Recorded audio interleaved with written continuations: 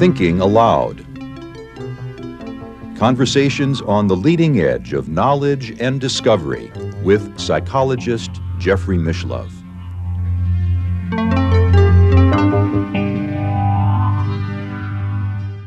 Hello and welcome. I'm Jeffrey Mishlove. Our topic today is the journey of the soul. This is my second interview with Doug Marman. He is the author of many books, including The Whole Truth, The Spiritual Legacy of Paul Twitchell.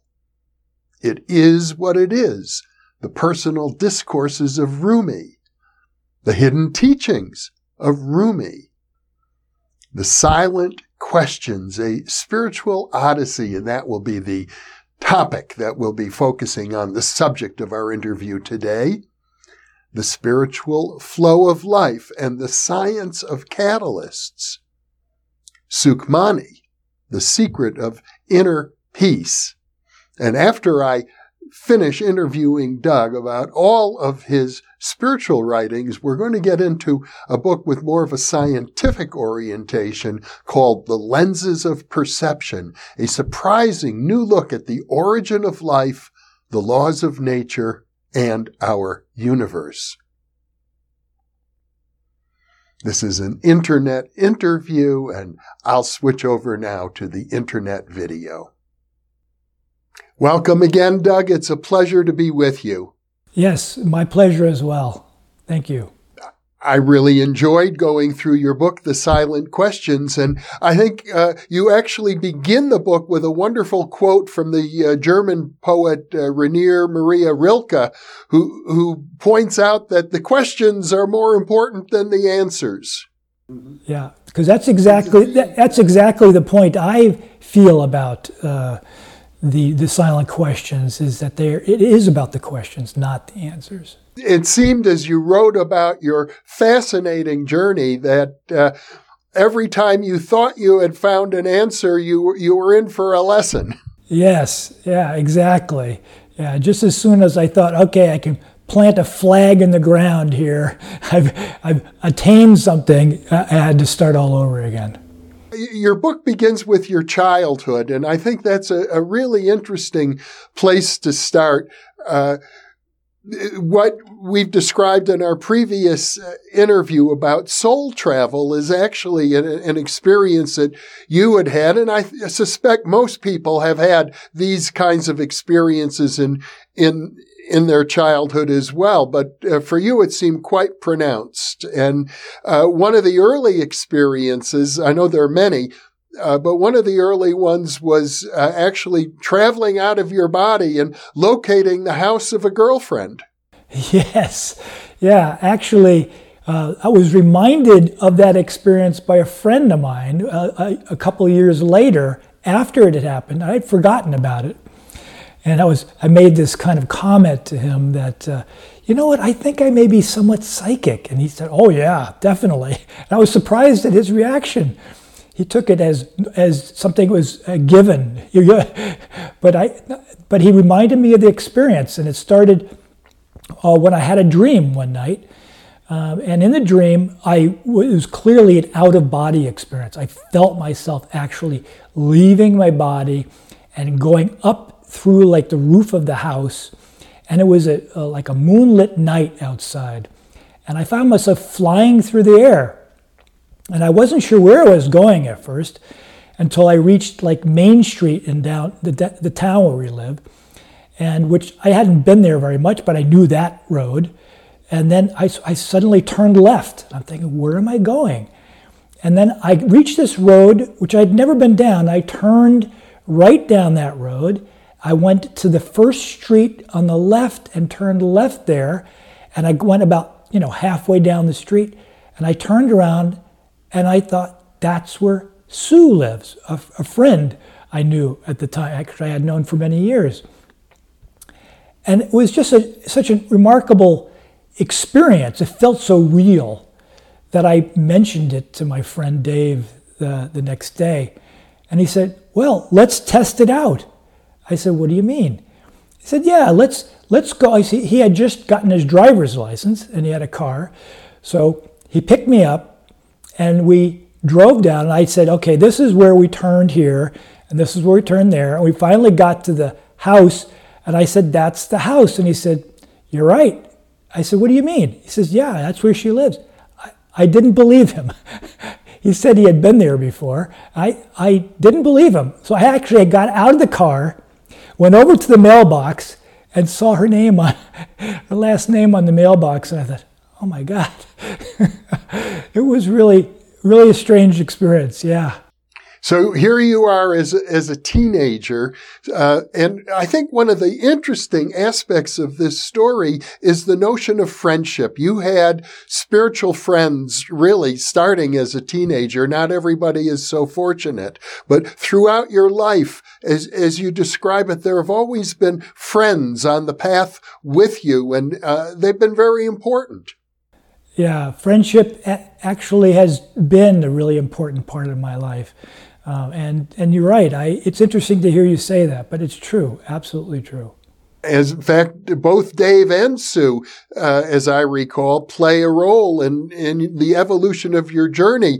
But nevertheless, you did a very interesting thing. You dropped out of college after, I think, a year, maybe less than a year, and you spent time living alone in a tent in the woods.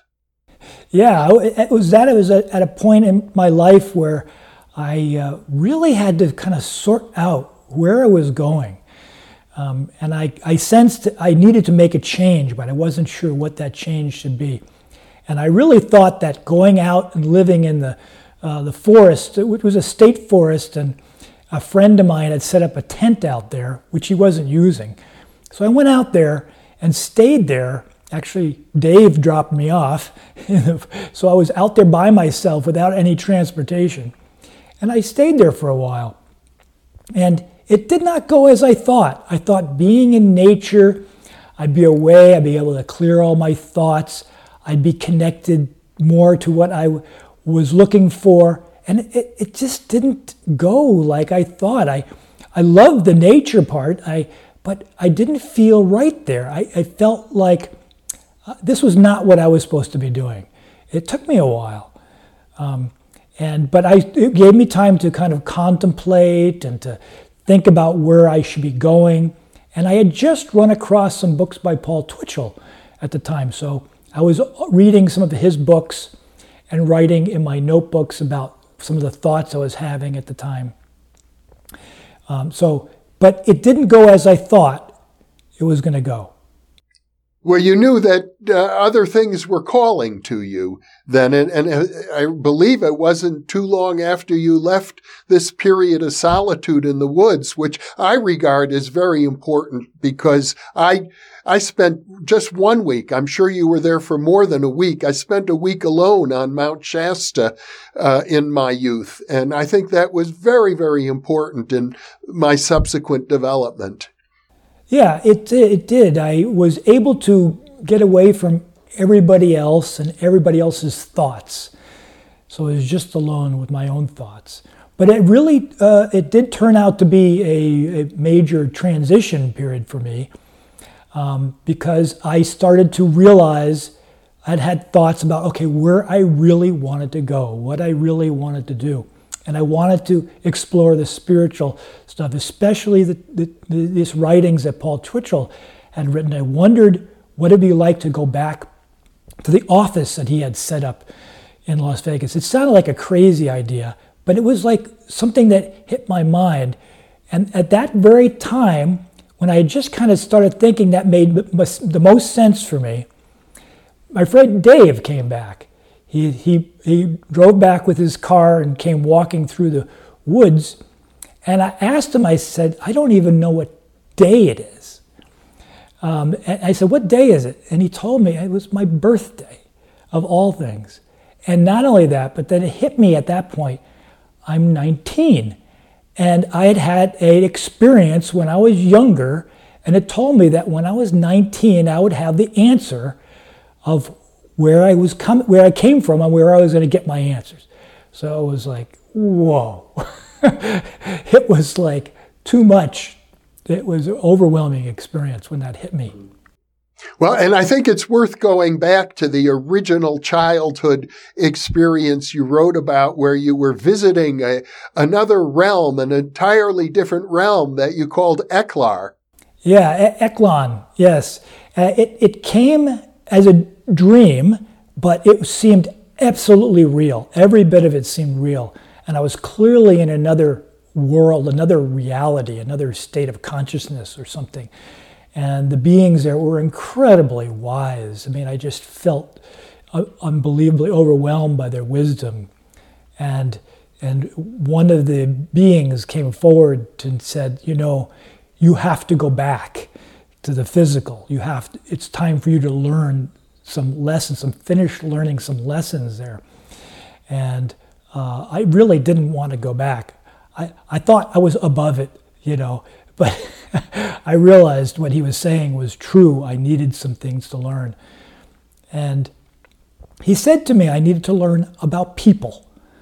I think, I've thought about that over and over through the years, but that's what he said. And he said this, and then shortly after that, I went through the experience of seeing myself come down from that world and go down through these layers and layers of dimensions until I actually incarnated in the physical. It was a really different experience. And when I woke up in my bed, I really did not know even where I was for a while, because it was such a different consciousness. It took me a while okay, this is my home, I'm waking up. And it was so strange.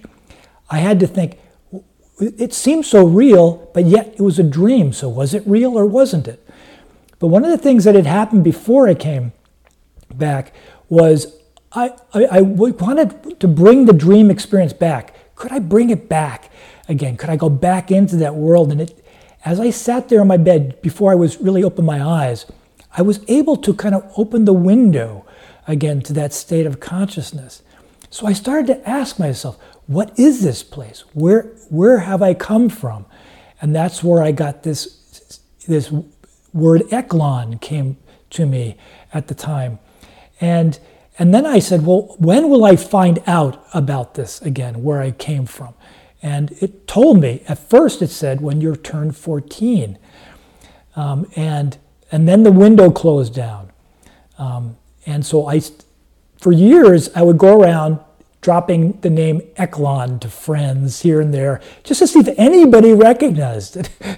But no, of course not. Nobody knew what the word meant. Didn't trigger anything, so I wasn't going to say anything about it. But then, when I turned 14, I had, by that time, realized that religion was not going to work for me. I realized at that time I didn't even have a reason to believe in God. I didn't think that meant God didn't exist, but I didn't have a reason to think that God existed.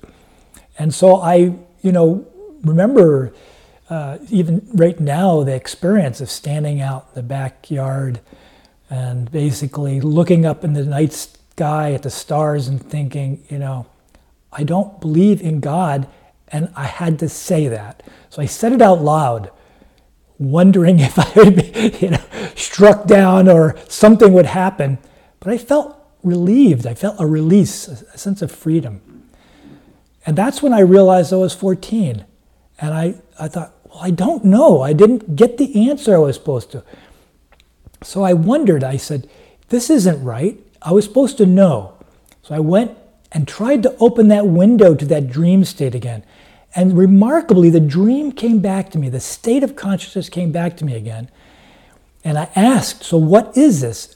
Is this supposed to be it? It says, no, you'll be ready when you're 19. And, so that experience, I'm thinking, oh, right, yeah, this will keep getting pushed off, every 5 years or something? So it was a little wild of an experience, and I forgot about it. By the time I turned 19, I had forgotten about it until Dave told me it was my birthday. It was like, whoa. Well, I think it's worth pointing out you were raised in the Catholic Church, and for a while you were rather devout. You were an altar boy.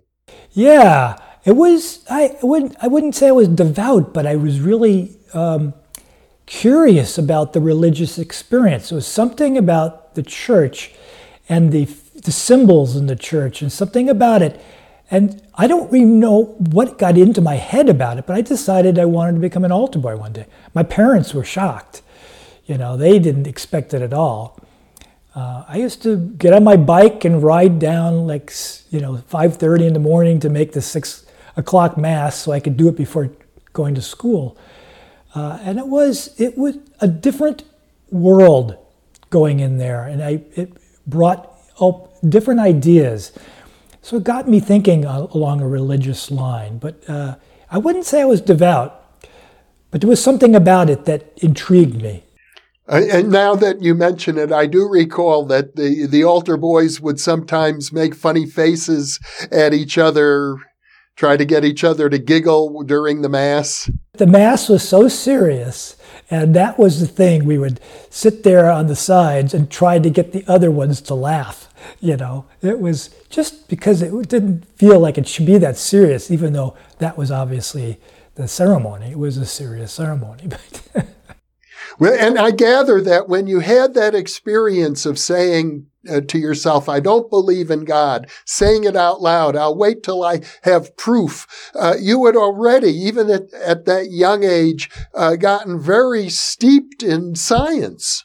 Yes, that's what had happened. I started to really study science, and it changed my perception. It changed my perception of what I could count on as being real, and how I should decide when I knew something was real or didn't know something. And as I look at your life journey, Doug, I think it's quite amazing because you've now written a book about science. You've gotten deeply involved in engineering and in business. You have, I think, more than 20 patents to your name. There are millions of products out there that utilize your patents. But you followed an unusual route as a college dropout. Yeah. There is another aspect to this that I'll tell you was not in my book, but I think you'll find this interesting. When I had that experience when I was 11, this dream experience of me belonging to this other world, I saw there that in that other world they had a science that went beyond our science, and a different interpretation of art that was different from a lot of what art is seen as. And I remember thinking I was going to discover that science. At some point, I was going to remember, not discover it, but remember it, that I knew it. And it's interesting that later on, after I did go to Las Vegas to track down the office that Paul Twitchell has started, later on, shortly after that, I got wondering about that dream experience I had had when I was 11. And I wondered, more about it. Was there somebody who could tell me more about it? And I had an inner experience about this. It's not in my book, but in this inner experience, a being came to me who I immediately thought must be some kind of a very wise master of some kind. And he it says, you wanted to know, and he says, so I'm the one that you were asking about. I can tell you. And when I asked him about my experience that I happened there and the science, he said, yes, he says, you will find it. And you'll remember it. And so I asked him who he was. He didn't want to tell me his name. And so he did tell me a name, but it was some kind of a joke or something like this. But he says, you'll know me, he says, because I've written these books. And he told me the name of 2 books that he wrote. And so then after that dream experience, I woke up, I wrote down the names of the books, and I went looking in the library. This was before the internet. So I had to go through card catalogs and looking through different libraries, and I could never find the books anywhere. Well, it was later on that I realized, when I was getting back into science again, I remembered the name, one of the books he said was Lenses of Perception. And I thought, oh, that would be a perfect name for the book I'm thinking of writing. And that was what now looking back, I have to say, that was probably me, myself, meeting myself. And which is why I had that person had such a laugh when I asked what his name was. He laughed at me. Now you've raised a very interesting point, because throughout your book, you describe many stories of inner journeys where you encounter other beings, wise teachers. And the question always arises, because the great mystics tell us we are one with everything in the universe, to what extent are these wise teachers part of our own soul, so to speak, our own psyche, and to what extent are they really external?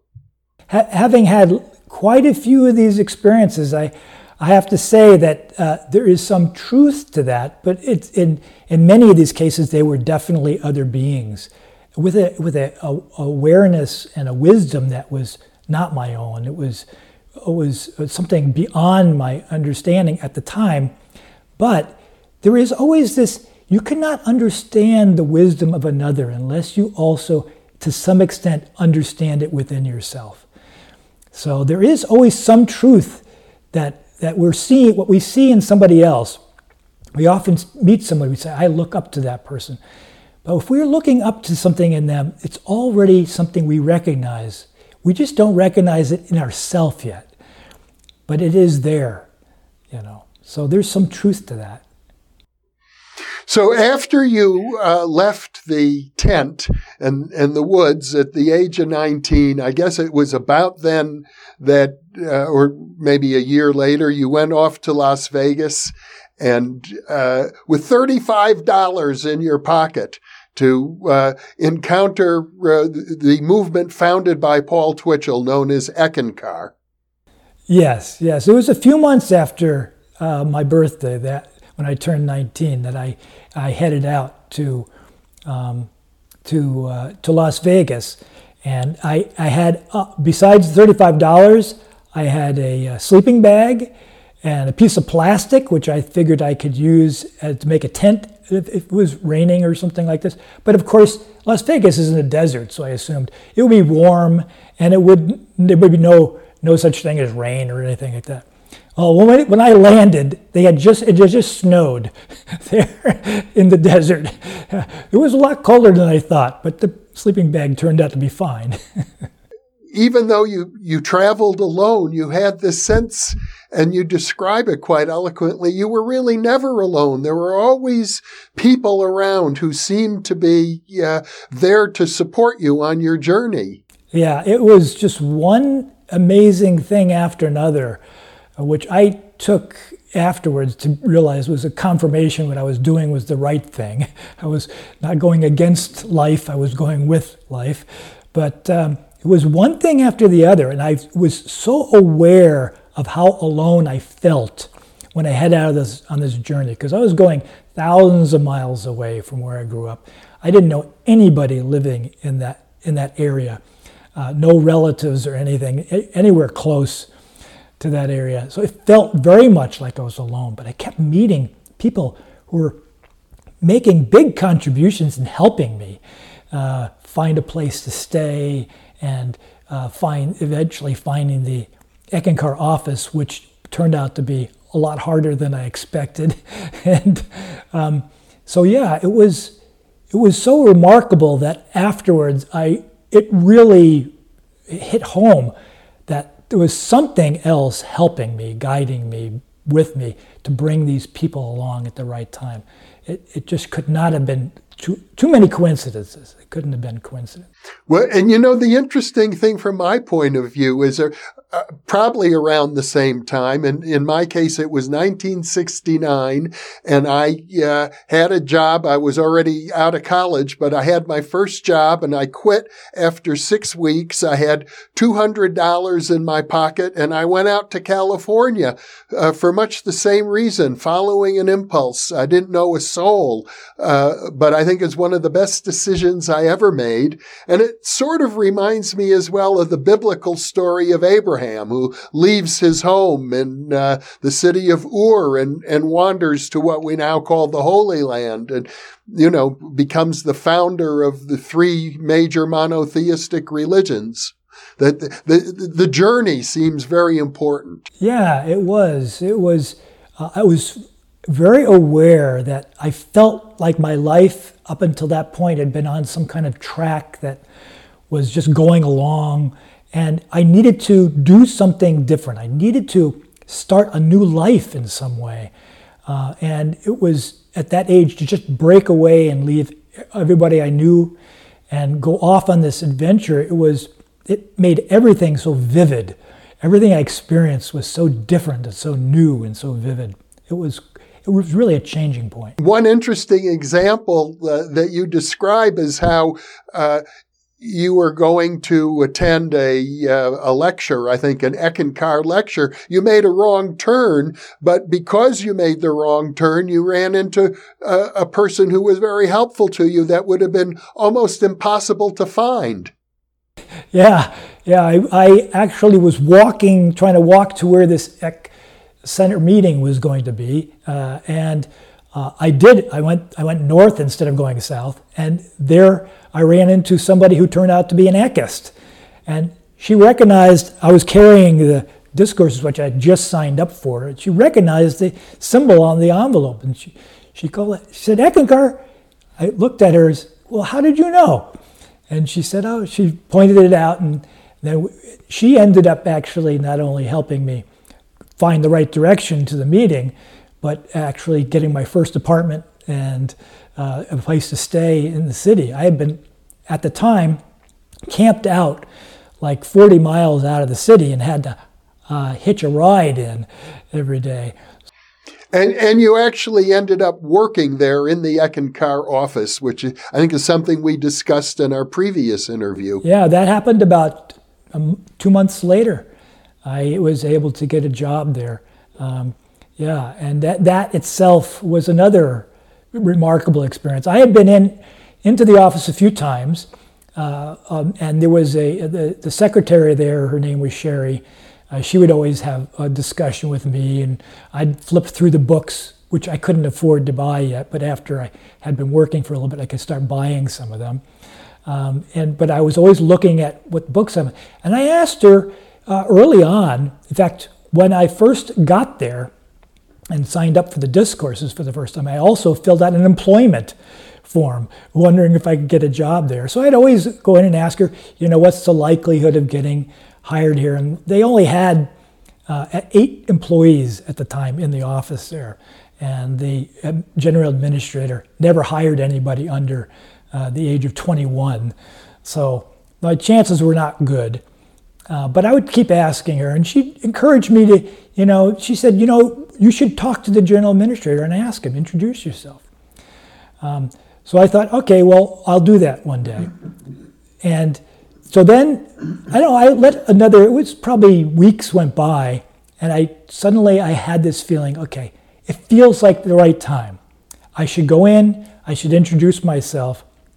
So I rode my bike down to the office there, and I walked in the general administrator's door, which I'd never been in before. In fact, I'd never met him before. And I walked up to him and I said, "Hi, my name is Doug Marmon." And he looks at me with this look on his face. And then he looks over through the door to Sherry and goes, "Sherry?" And I kind of peek around the door to see what she's looking at. She's going, "I didn't do anything." And then I looked back at him and I said, "You're kidding." Because I intuitively knew the thoughts. It was like I understood exactly what was happening. I had just been given a job, and I just knew it. And And he said, yeah. He said he had just gotten off the phone with Darwin Gross, who was the spiritual leader of Eckankar at the time. And Darwin had told him to hire me. And that was like, by itself, mind-blowing that he would have said that. But so, yeah. So that was how I started working there. I became the ninth employee. Well, I know you learned a lot in the context of working in this fledgling religious organization.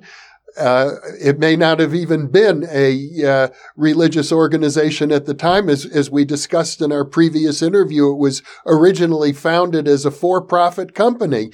But what really impressed me, Doug, is the more than once, a couple of times, you got fired. And I think those events seem to me to be as important as getting hired. Yeah, I probably have a record on being fired by the Eckankar office more times than anyone else. But it always, every time it happened, it was always an amazing spiritual experience behind it. And so each of those was a real, they taught me something really important spiritually. Each time it happened, it kind of reinforced it again. That my connection was with the spiritual teachings. My connection was with this spiritual hierarchy that existed. It wasn't necessarily with the organization or with the office. And in fact, Paul Twitchell, I think he had an awareness about that early on. He made a rule that people who worked at the office, he asked them to only work for 2 years and then leave. He wanted to get people in to get a sense of what the center there was like, but he felt like where it was really happening was out in the field. And that was meeting with others, having a life with others, not separate from others. And I think there was a lot of wisdom in that. It turned out to be really helpful. But so I would get fired, and the first time I got fired, it was really something I didn't do anything wrong. The general administrator was trying to get some information on some other person. I didn't want to share it. They fired me for it. Darwin hired me back, and that general administrator got fired himself shortly after that.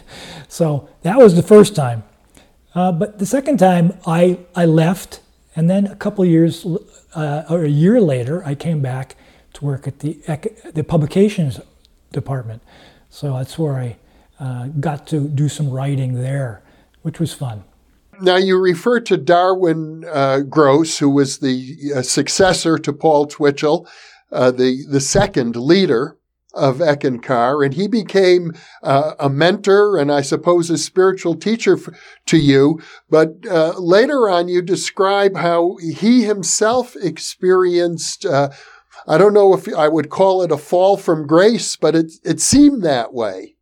Yes. It was a hard thing to see for him, and it happened after he had passed the leadership role on to Harold Klemp.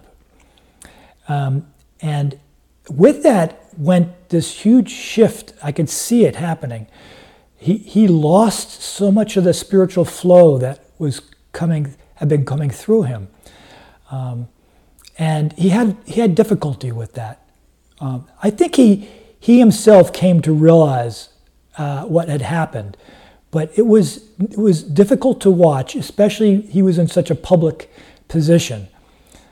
So it was hard to watch. It was hard to watch that. But I always felt so much of appreciation and a debt to him for the things he did for me. The idea that a person could rise to a position of spiritual leadership, in this case, really the head of a religious organization, and then in the case of Darwin Gross, as I believe I read in your book, he was in effect banned from the religion or banished in some way. That lesson seemed to stick with you about the risks of thinking that you have the answers, which is a theme we started our interview with. Yeah, it was a powerful lesson to see. I realized at the time that Darwin's story was not over. He was learning and growing from this.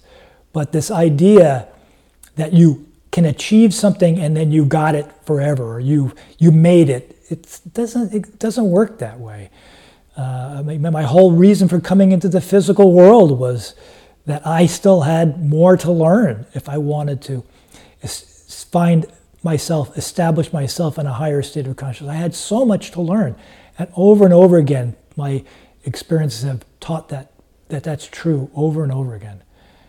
The lessons that you learned and that you begin the book with, once again, asking the questions. The questions are so much more important than the answers, that even though you have really been with Eckankar your entire life, my sense is that it's really about being on a spiritual path, and the organization is very, very secondary to the path itself, because the path is an internal process. Yes, it really is. And that's one of the things I came to realize later. If you talk about the difference between, say, religion and the spiritual path, they start off very similar. But somewhere along the way, a person has to make a choice.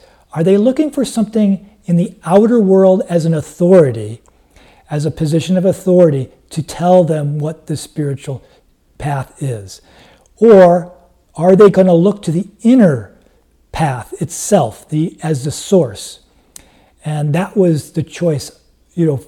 That's exactly what Paul Twitchell was talking about. That's exactly what he said Eckankar was supposed to be about, the inner path. And he always said, he would capitalize all the letters when he said Eckankar, meaning the spiritual teaching. And he would use, all small letters when it was the organization. And he tried to make clear there were two different things. In your book, The Silent Questions, you describe personally having gone through a series of initiations, and you even describe them numerically, the second initiation, the third, the fourth, the fifth. And I gather that within the Eckankar cosmology, these numbers are very meaningful. And at the same time, you say that they're pretty meaningless if you haven't actually had the experience. It's the experience that counts, not the cosmology or theology behind it. Yes. Paul Twitchell did lay down the principles that these initiations were tied to these inner worlds, and that each one represented a new stage in development. But I had read those things, and I thought I knew, I thought I understood it intellectually, but it was nothing like the experience actually was. And so I realized by the time I got to the third initiation, I realized I have to throw away everything I thought I knew, because the second initiation was not at all what I expected. The third was the same. I realized it was going to be like that all the way. So I gave up even thinking I knew any of these things. I think there's a value in reading about them, but no one should ever think that they can understand what they're like from reading them. The experience, it's all about the experience. And another thing I would think to say, in some organizations, terms like initiations are seen as a rank in an organization. And it's quite clear to me now that that's not at all what real initiations are about. They're invitations. They're invitations to kind of step into another plane of existence, another dimension of existence, and start to live more than one life. Not just a physical life. You can have a life on these other worlds at the same time. But you have to still do that yourself. You still have to make those steps yourself. An initiation is only an invitation that comes to you from the inner, kind of opens a door. But you still have to walk through that door. In your case, as I understand it, the sequence was sort of getting grounded in the physical plane, and then understanding the astral plane, and then moving to a level above the astral plane that you refer to as the causal plane, and then another plane of a being above the causal plane called the mental plane. Right. And those terms, we should never get stuck on the terms, because lots of different people who have traveled these inner worlds have had different names and different terms to describe them, and that's just the terms I've used. It's the terms that Paul Twitchell used. Theosophy used similar terms, but they're not exactly the same in all the cases, and so they're kind of westernized versions. Qualitatively, they seem different to you, and experientially. I have to say that when I began having these inner experiences that came with being on the spiritual path, that I was having a very hard time placing where these experiences were coming from. But I kept this kind of a challenge. Okay, where did this experience come from? And I try and sort it out. It took years before I had a sense that I could sense where a experience was coming from, what state of consciousness it was coming from. But it was a good exercise, because it began to show me with much more clarity how different these states were. It seemed, the way I interpret your book, is that you would have a very profound spiritual experience. It might be in a dream, or it might be in a soul travel exercise, which would be a waking experience, but very, very hard to put into words. So what you would do is write a story that, like, the story would just come to you out of the experience. The story wasn't exactly the same as the experience, but it was your best effort to communicate. Yes, I wanted to capture the heart of these experiences, but just trying to say it literally was not getting it. So I found a better way. That was telling a story, finding a story of some kind that captured the essence of that experience that I was going through. And the realization that I had from that experience, I wanted a reader to be able to read the story and feel that same sense of realization by going through the story. I found the stories to be very profound and fascinating. They remind me of Sufi stories. They remind me of some of the writings of Rumi. I think obviously you've read a lot of that literature, and I think you struggled a little bit with the question of how much can you reveal, because these are inner experiences. They're meant just for you on the one hand, and so maybe they're not to be shared. And on the other hand, there's a certain responsibility you have to share them. I asked the same question myself. How do I how do I deal with these things? Do I share it or not? And I went back and forth on it. And it finally came to me over time that first, a spiritual experience was very personal, and I needed to digest it. I needed it to become a part of me. I needed to really be something that was such a part of me that I couldn't lose it. Because otherwise, if I shared it before then, I could lose that experience. I feel like I was giving something away that belonged to me. And I came to realize over time that was a relationship I had with the spiritual path itself. The experience I had with the path was a relationship that I had to honor and treat as personal and very intimate. And just like you would not share a personal, intimate experience with others, I had to keep those things to myself. But after I had digested them, after they became a part of my being, there were times when I realized sharing those would help others. It was of value to share those experiences for the sake of others. And that would change the experience for me. I could then share it. It was not personal anymore. It belonged to the world. It belonged to others as well. Well, you report several experiences of communicating with animals, and on one occasion, a very close encounter with a bird that seemed to communicate with you and recognize you. But when you told your wife about it, it was as if the bond you had with the bird was broken. I had just written a story. This is one of these stories I was trying to capture something I was sensing inwardly. I had written a story about a bird, called him Bird Friend. He was this master who was the master of birds. He was kind of the master for the birds, and they all followed him around. And I did a favor for this person, and this person then said I was to be considered a friend of all birds as well. The next week, this bird flies around me, cawing at me, and sits in the tree as I'm approaching. Then it flies away. The next tree, it comes back and it flies around me again. And it did this over and over again. And then the next day when I came out for a walk, going down that same road, the bird flew out again from far away, came out to fly around me. This happened every day for a week. And then I brought my wife there to show her, because it was just so unbelievable.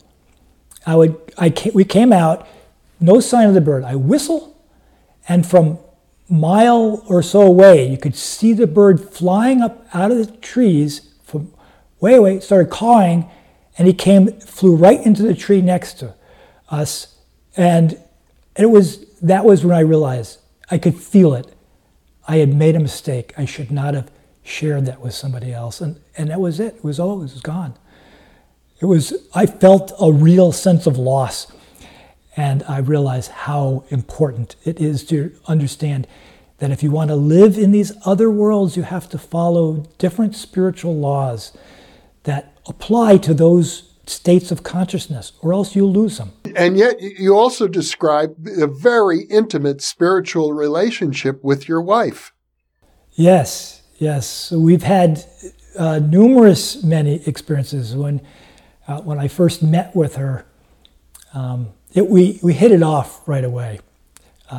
We both have the same sort of sense of humor, and we enjoyed being together. We liked doing the same things together, camping and going to swim in the lakes nearby. But then I began to wonder, was this going too fast? Was this relationship going too fast? So this was very early on. I just wondered, should I slow down? Should I take this a little bit slower? Well, we had just been out driving around. We came to stop. She was dropping me off. And we both decided to just do a contemplation together. And I just immediately started going out of my body, going up into this higher state of consciousness. And she was there. And I immediately from that state of consciousness, I could see that we did belong together. And that we had so much pulling us together, and that it was right. And I came back into my body, and I looked over to her. I was thinking, I just was going to share her the experience, and she said, "See?" It's like that, like I told you so. And because she had the same exact experience. And you met her, I guess, shortly after you moved to Las Vegas at the age of 19. Yes. She started working at the office just a couple months before I did. She had just moved to Las Vegas as well.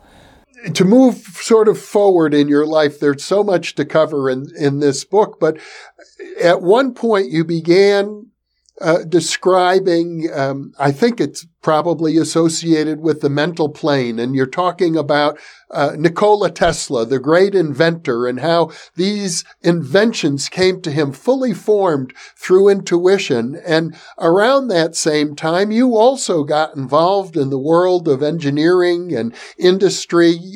You founded a high-tech company. You have 20 patents to your name. Something was happening to you very similar to the way that Nikola Tesla received his inventions. Yeah, he was a remarkable person, and when I was doing the research on him, I just realized how remarkable he was. But shortly after that, it started opening up for me. This inner experience I had of just sort of sensing that there was something about what was going on, and I would start exploring it, and it would just open up for me. I would begin to see it. And when it first happened, it was quite a lot of fun, but I didn't know what I was doing. It took a while before I realized how I did it or how it worked. I'll tell you an interesting story that happened much later than that. Long after that, I was leading a class of just for people who are interested in the spiritual path, and we would do some kind of a spiritual exercise. And I thought that one of the things that might be interesting to try is go visiting what Paul Twitchell had called the Astral Museum, which was a museum on the astral plane where you could see inventions there before they came into the physical world. And I thought everybody might enjoy that. So we went and had that experience.